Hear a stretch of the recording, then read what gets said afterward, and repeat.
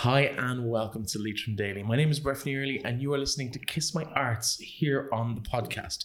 It is episode 129 of the show and I'm not quite sure how to introduce today's guest. There's so many different possibilities you could talk about. Former inter-county footballer, a actor, a writer, a poet, a playwright.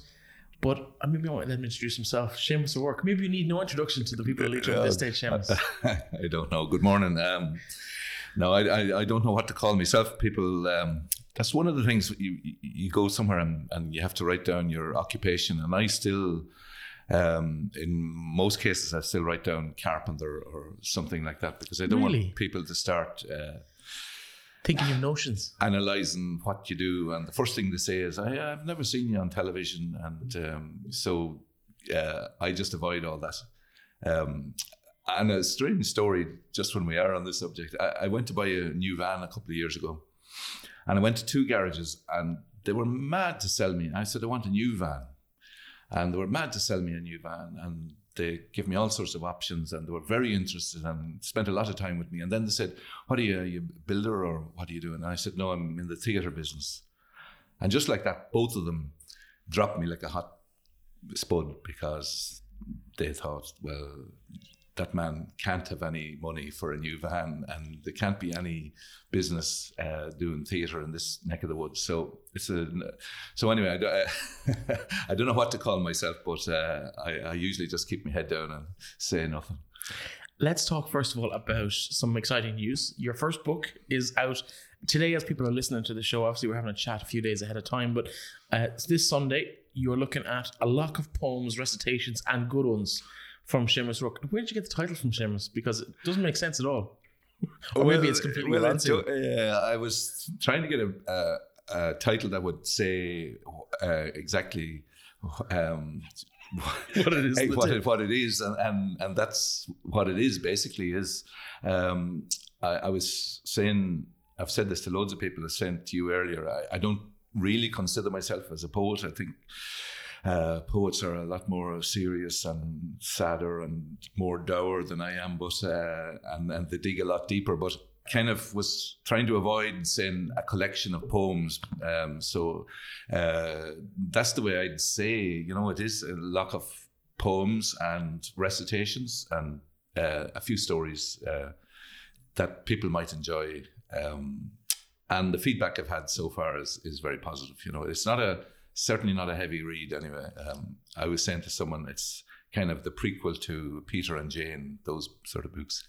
In terms of, I suppose, giving people a push to maybe get up from wherever they are listening to this morning or this afternoon, if they're listening to the day of release, Sunday, where and what can they find, where and when can they get a copy of this? How can they get a copy of this today? Yeah, it's self-published, so it's not going to be in every bookshop in the country, but Mulvey's bookshop here in Carrick have it in stock, and I'm hoping to get it into lots more bookshops locally. You can also buy it online if you go to SeamusO'Rourke.com.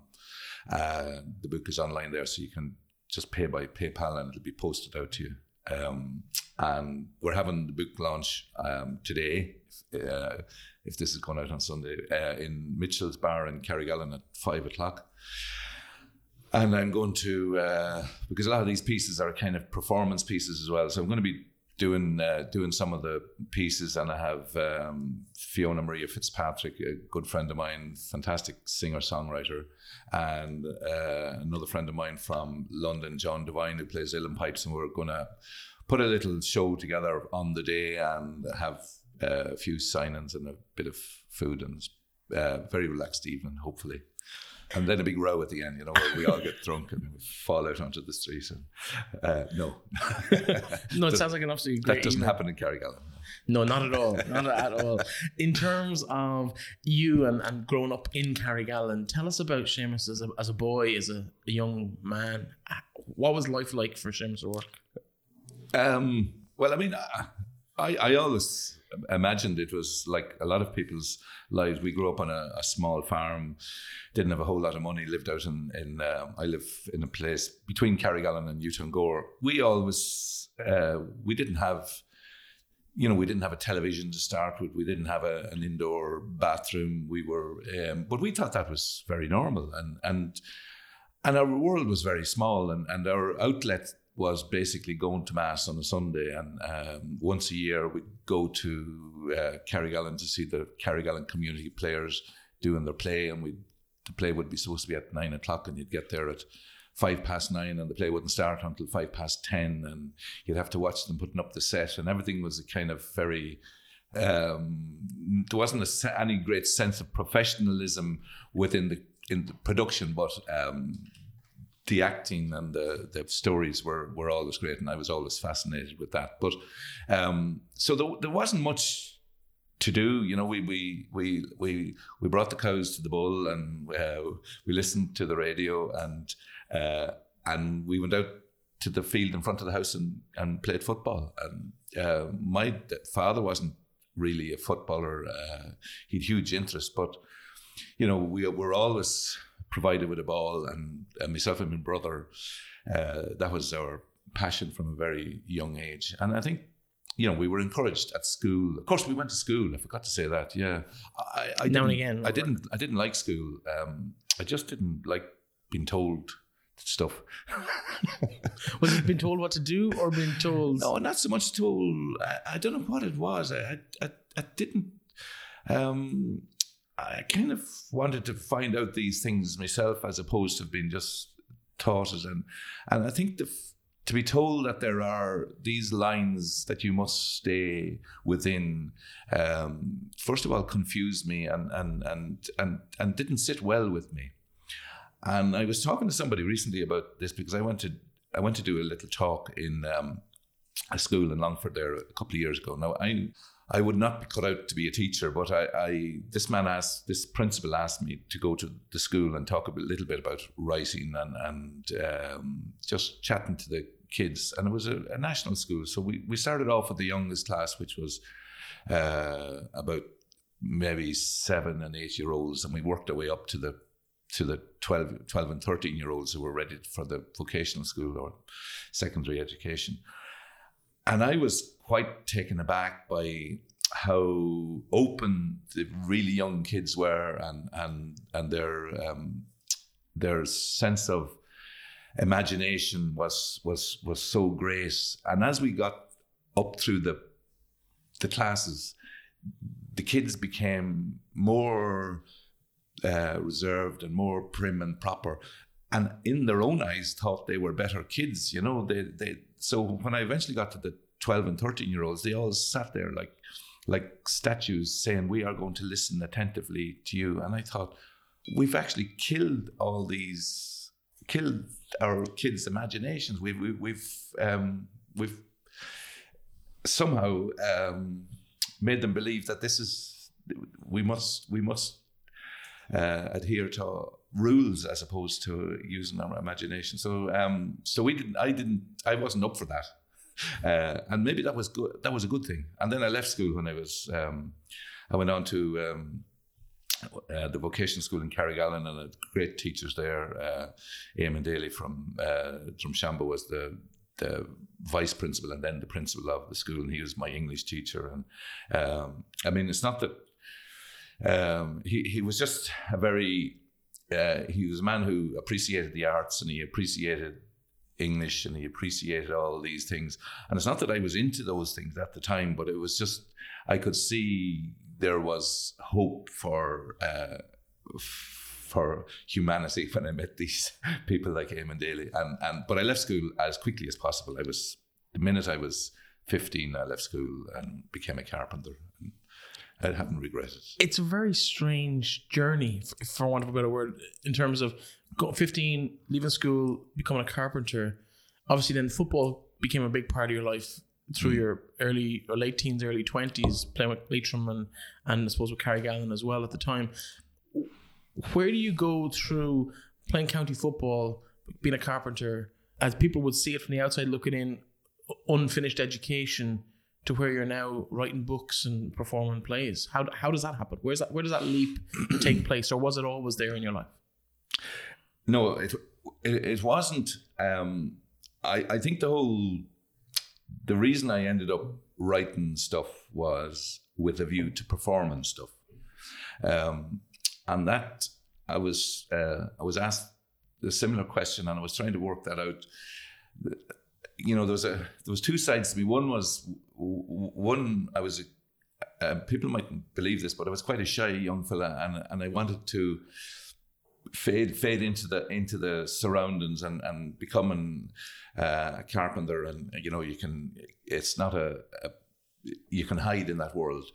But the other part of me was, you know, apart from the actual playing of the football, there was a sort of a performer in you that you wanted that stage. I mean, for me, those people say you didn't take to the stage until you were 25, but the 10 years before that, I was on a different stage. It was a little bit too big for me at times, because I was going to say that, because arguably a much bigger stage in some respects in terms of the numbers watching on a one-off basis. Totally, yeah, and I think that you know, this has become more apparent in recent times. You know, a lot of footballers are performers, you know, and they want to, apart from, you know, knuckle down and win things for your club and your county, they also want to show off their skills, and in some ways that's kind of been taken out of football now, because if you're one of those people, you're kind of sidelined. It's a bit like the scenario I was talking about at school.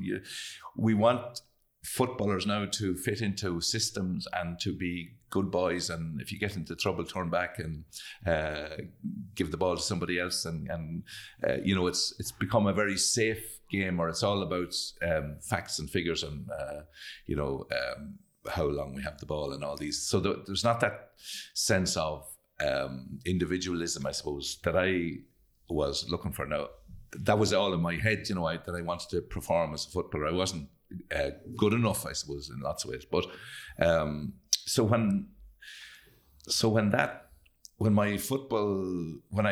I got a few injuries when I was around 25, and I eventually got myself off the county panel because it was harder to get off it than it was to get on it at the time.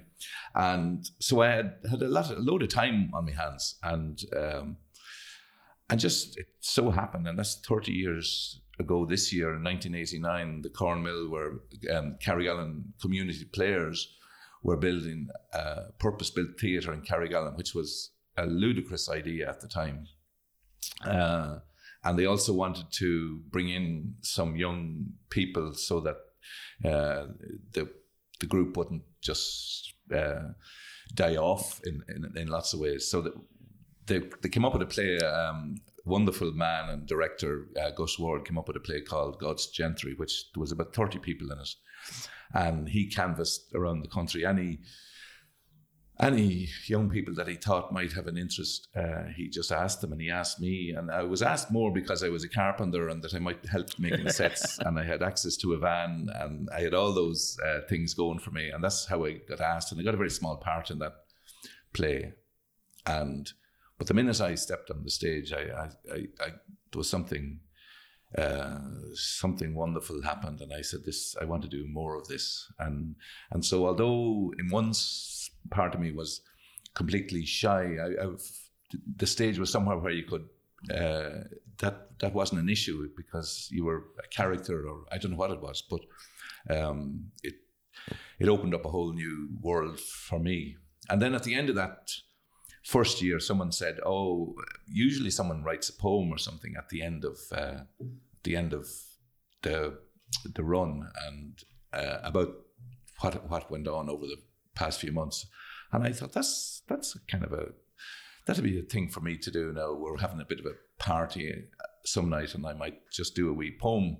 And rather than write it down, I was working for myself at the time, and so I was going around, and I was making it up in my head, and so it became very much about the rhythm of it, and so I wrote a wee poem, but I never wrote it down. It was in my head, and I performed it then on this night in question, and it was one of those moments where you can see people going, "I never thought that fella could do that," and all of a sudden you get this confidence that maybe I can do something that I didn't. You know, that I can, because it was a little bit different than, you know, your normal rhyme and couplets. Yeah, exactly. So that gave me a little bit of confidence. So I went on then to, just every now and again would pick a subject and start to make up the poem, and always in my head. I never thought of writing it down, and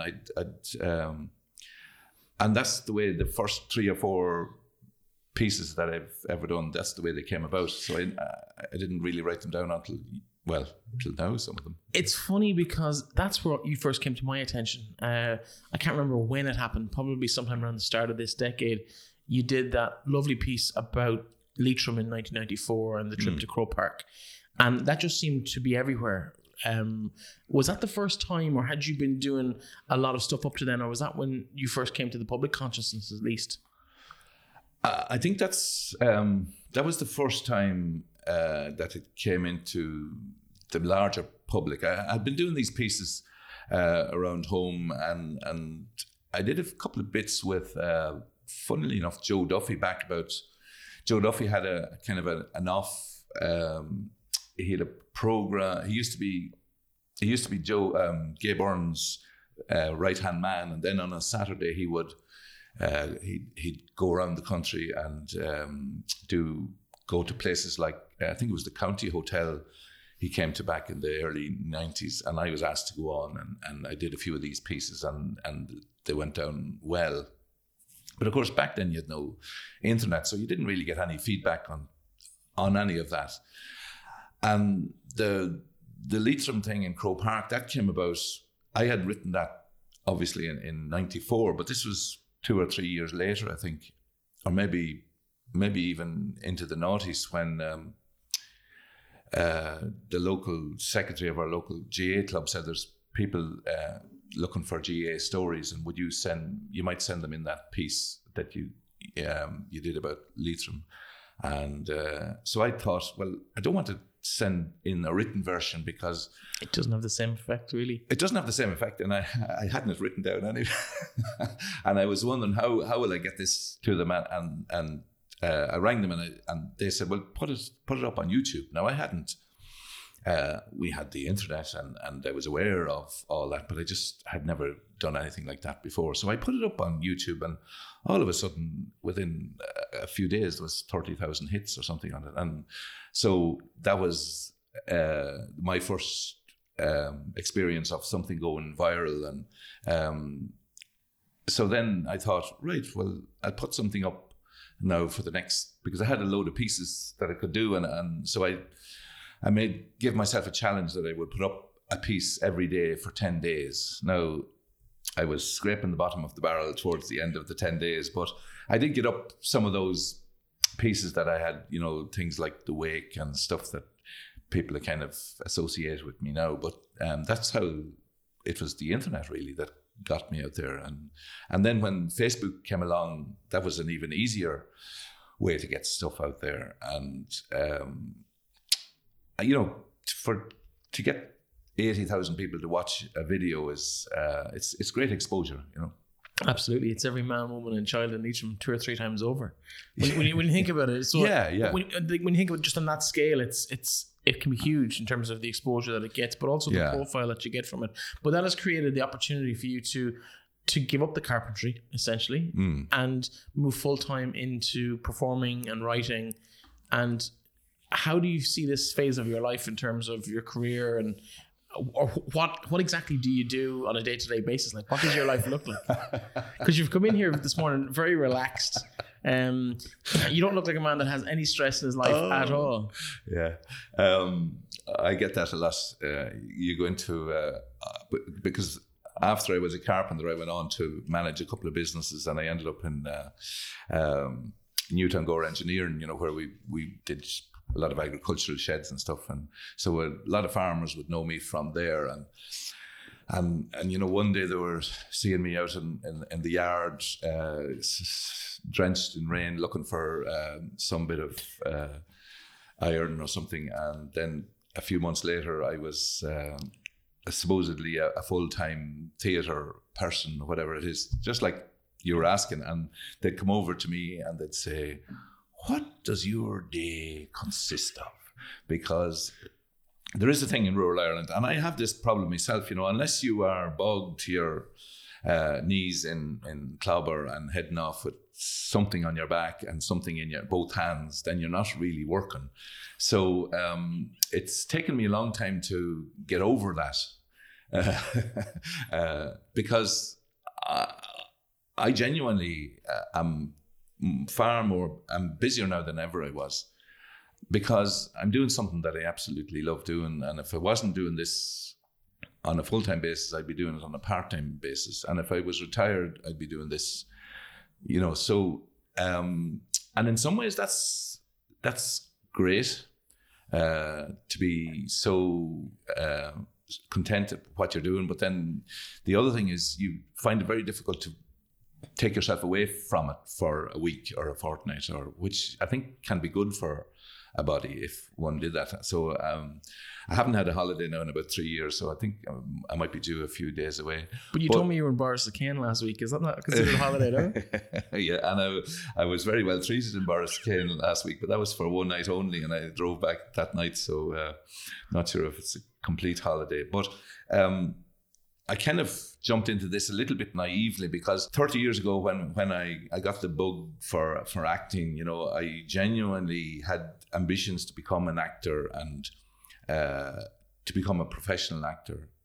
And I had a few opportunities, but in the meantime, I had a family and 3 small kids, and there was part of me saying, you have to be... You can't just run off with the circus, you have to, because even then I was aware that the acting game isn't the steadiest job in the world. And then about, when is it, 2012, I think, a theatre company called Live and Dread were doing a play of mine called Ride On, and I was playing one of the main characters, and they said, will you do this on a, we're doing a 4-week rehearsal, and then we're doing 2 weeks, and then we're going to do a tour, and would you like to be involved? And it's just after the recession had hit, and I was in a job that, I kind of felt I was surplus to requirements, only it was with really good people, and they were keeping me on, but my heart was in the theatre end of it, and I made this mad decision that I would yes do the play, and I would also be available then for all sorts of other things, and to, because the kids were kind of reared, and so it wasn't as big a risk, I suppose, at the time. But I very quickly realised, you think, I have 4 weeks ahead of me, and then another 2, and that's 6 weeks, and then you realise, what am I going to do after that? And I genuinely, began to panic, because you don't get work as an actor. The amount of times you're going to get a phone call saying, we want you to be in a play in Dublin is minimal. And so I began to think, well, I've written a couple of plays, and maybe I should start to sell my own wares, So that's when I decided to write more. And unfortunately, the problem with being a professional is now you have to write plays for 1 or 2 people as opposed to play with 10 people, because you just couldn't afford to do that. So I wrote a few, I started to write, and I genuinely have never been a day idle since I turned professional, if that's the right way of putting that. And but you've gone a route where, rather than wait for that phone to ring, which, as you say, probably doesn't happen or happens so irregularly you couldn't rely on it to pay for a coffee, never mind pay for a family. So you've gone and you've made your own work. You've gone and actually produced your own plays, got a van that you managed to eventually get a van, and you've gone on the road doing one-man performances where it's essentially just you and a tech guy on a night. So it's a little mini industry in itself. And if you can fill a community hall, like I've seen you do in Leitrim Village on a couple of occasions, if you can fill a hall and keep 100 people in there at the price of a normal theatre ticket, it is really a professional. It's a proper business. It's a proper sustainable business. Yeah, and I think that, as I said, in my working life, I went from being a carpenter to kind of managing businesses, and I was very aware of how business works, and so that was a real plus for me. You know, I was very savvy when it came to making the whole thing work, and so I kind of created a business that wasn't really there before, and I call it the traveling shop. You know, I put my wares into the van, and I bring them around, and if someone wants to purchase, then I will go anywhere. So you know, because there's a lot of people involved, really good people involved in theatre, but they come in at such a young age that theatre is the only thing they know, and they think it's all about hanging around with the right people and being in that circle. And I don't particularly want to be in that circle. I just want to be able to do what I love doing, and be able to afford to do the next thing. And you know, I often say, when I do a show in a community centre somewhere in Leitrim or Cavan or wherever it is, you know, it's not you are not hit by a load of people coming up to tell you how wonderful you are. The first thing you hear is the rattle of chairs. They're taking away the chairs so that we can have indoor soccer tomorrow night, or you know, and that's the community thing. But I like that because I don't want it to be this. Theatre sometimes gets a bad name because we're all too. You know, we hang too much importance on it. I want it to be something that ordinary people can go and appreciate. And I know there's a bit of a line there where you have to be careful that you don't make it, you don't water it down too much. I'm just trying to take the pomposity out of it, if you know what I mean, and make it more available for ordinary people and to bring them on a little journey.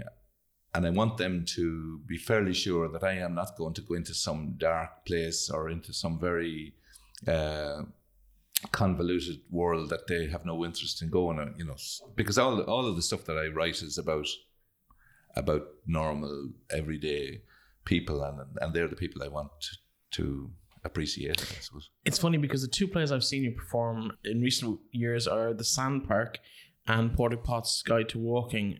Now, both of them are about funerals and about death, but they're two of the funniest performances I've ever seen. So you have this unique knack of making death and what quite morbid subject matter hilariously funny, laugh out loud funny. You know, I grew up in a house where, you know, there was just always and I think this is a lot of houses, you know, there's a sense of humor within that house. There's a sort of a dry sense of humor in our house and someone else. But, you know, a sense of humor is a wonderful thing to have in a relationship or within a family. And we had that. And so I grew up, you know, always kind of seeing the funny side of things. And some of the earlier things I wrote, you know, recitations and some of the stuff that's in this book, I started out very angry, sometimes with my dad. You know, you got that father-son relationship, and I started out with this angry view. But when I started to put it together in my head, I couldn't help but see the funny side of it as well. So there was always, what I was doing, there was always this mix of comedy and tragedy, for want of a better word. I'm not saying there was anything tragic about my relationship with my father, but you know that I suppose what I'm trying to do within the plays is talk about subjects that aren't really are subjects that we don't like to talk about but need to be talked about, and I use the comedy as I said to someone, I use the comedy as a sort of a handrail for people to hold on to so that we can go to that place. Now, it doesn't always work because a fella rang me up one day. I was in the van, I was on loudspeaker, and a few people in the van with me, and he came on and he said, you wouldn't have any plays without suicide. And it was a very strange request, but it's because I'm trying to, I suppose, write and mirror what's going on all around me, and all these things are happening whether we like it or not. Now, I know people who recently, you know, who hated the Sandpark because I mentioned chemotherapy, you know, and part of me says, well, if I can't mention chemotherapy, then it's there's not much hope for us, But that's fair enough. There are people who just don't want to. There are always triggers for certain people, I suppose. Based on life experiences. And I know that, and I'm very aware of that, and I'm not in any sense setting out to shock people or to bring them to trivialize any of these things, or it's just that I kind of want to talk about it, and but want to do it in a way that is both entertaining and you and everyone will tell you that the best way to get people to a place is through laughter and sometimes you have roars of laughter, and yet there's tears involved as well, and that's life, I think. Yeah, absolutely. And the saddest funeral you've ever been to, you eventually an hour later will see two men standing at the gate, and they'll be having a laugh about something that happened, or maybe the person that has passed away, they have a story about them. And I think that's very important, that we realize that this is only a circle. It's not I'm certainly not trying to make little of people's certain events in their lives. I'm not talking specifically like that at all. In terms of your work, do you see yourself more as a producer of plays, or as a writer of plays, or a performer of plays? Which aspect of your work do you prefer? I'm not sure. I love having an idea and going in and looking at a blank page on a computer and saying, let's start here and see where it takes us, and I love that aspect. I love performing. I'm not sure. I genuinely, I'm not sure. That's maybe why I look so relaxed. I genuinely like all of it, and I like the production end of it too, because it's that little bit of business, that I did for so long, and I can still do that. And I'm a very hands-on type of person, so I'm not much used to. I don't bring people in. For instance, the book, I would have formatted that myself and came up with the cover and the design, and there's not I didn't go anywhere seeking help with it, but you can get so much now online, and everything is a little bit simpler. But I'm not sure. I love performing, but I think probably I like that thing of having something written down that's going to be there for eternity, Will you read one of the pieces for us before you go? I mean, it'd be a shame to have you on the show and not ask you to actually to perform. You don't have to read it, whatever you're comfortable with. You might know something off by heart at this stage. One of my favorite pieces at the moment is myself and my brother used to. He has the farm at home, and when we were young, there was always he was always mad to help, and I was always very reluctant to help, and so this time of the year, was a horrible time, because you'd start into the fothering season, and there's no slat sheds back then, so you'd be heading off up the hills with hay and all that sort of thing. And because we were young, 14 or 15 around at this stage, and we were playing football, and so it wasn't enough to bring one bale of hay. We used to tie 2 bales of hay together and wrap them around our shoulders, so we were both carrying 2 bales of hay and kind of racing each other up the hills at the back of a bit of land that we had. So this piece is called Farming. Farming.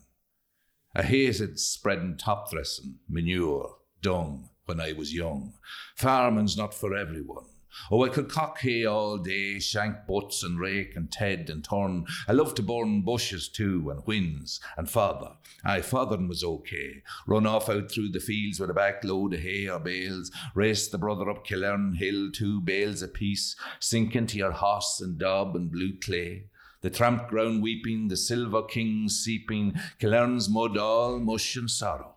ploughing through gaps and collapsed drains, the outlying farm that never quite got reclaimed, the good intentions shamed by cow tracks and whins and briars and scrub and rushes and bushes, only good to burn. That was our song. Me and the brother, he was older and hardier, but I was thick, a big thick head that you couldn't bait with a big stick. It's hard to bait being thick, so Mammy said, and she'd know. She had 4 of us. And for the record, I hated farming, especially spreading dung, no fun. But in the spring of every year, that was our altar. Me and the brother in the top field with a bottle of tea, no water, just tea in a bottle, and heaps and heaps and heaps of dung, all delivered by the 135 and the link box, and a homemade pull-up tailboard, a contraption before its time. The old fella, the inventor of labour-saving devices, except when it came to spreading dung. No, that was done by hand because we had wet land, and spreading dung with the grape helps teenage boys grow. You can't reap if you don't sow, and although we never sowed, we kept spreading the manure. The Leitrim man's version of mass. Not sure if it's doing any good, but keep doing it all the same. In this field we pray and prance about with slightly soiled farmyard compost. Exercise, our bread of life. Feed the land back to itself, like eating your own arm. And as the bottle of tea cools in the small field with the 2 fools and the setting sun, the brothers meet, the work complete, the mounds of dung all now beneath our feet.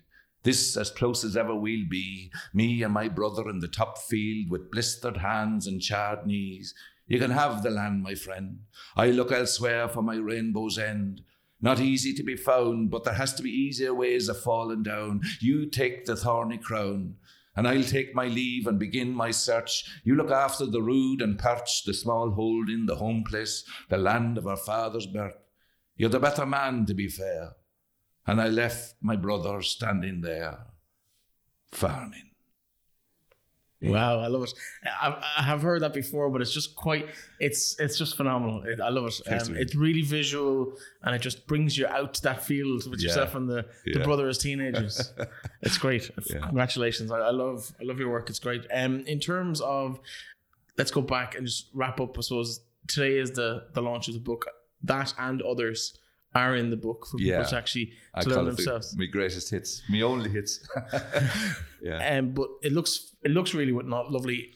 A lot of poems, recitations, and good ones by the lad from Leitrim, Seamus O'Rourke, and it's been launched tonight in Mitchell's. 5:00 this evening. So you can be home for the hot cocoa.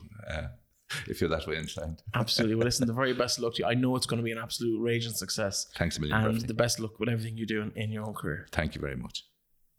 That, of course, is Kiss My Arts here on Leitrim Daily. Thank you so much for listening. Thank you to Seamus for joining me. And, of course, I will be back tomorrow with the sports roundup of the weekend. Talk to you then.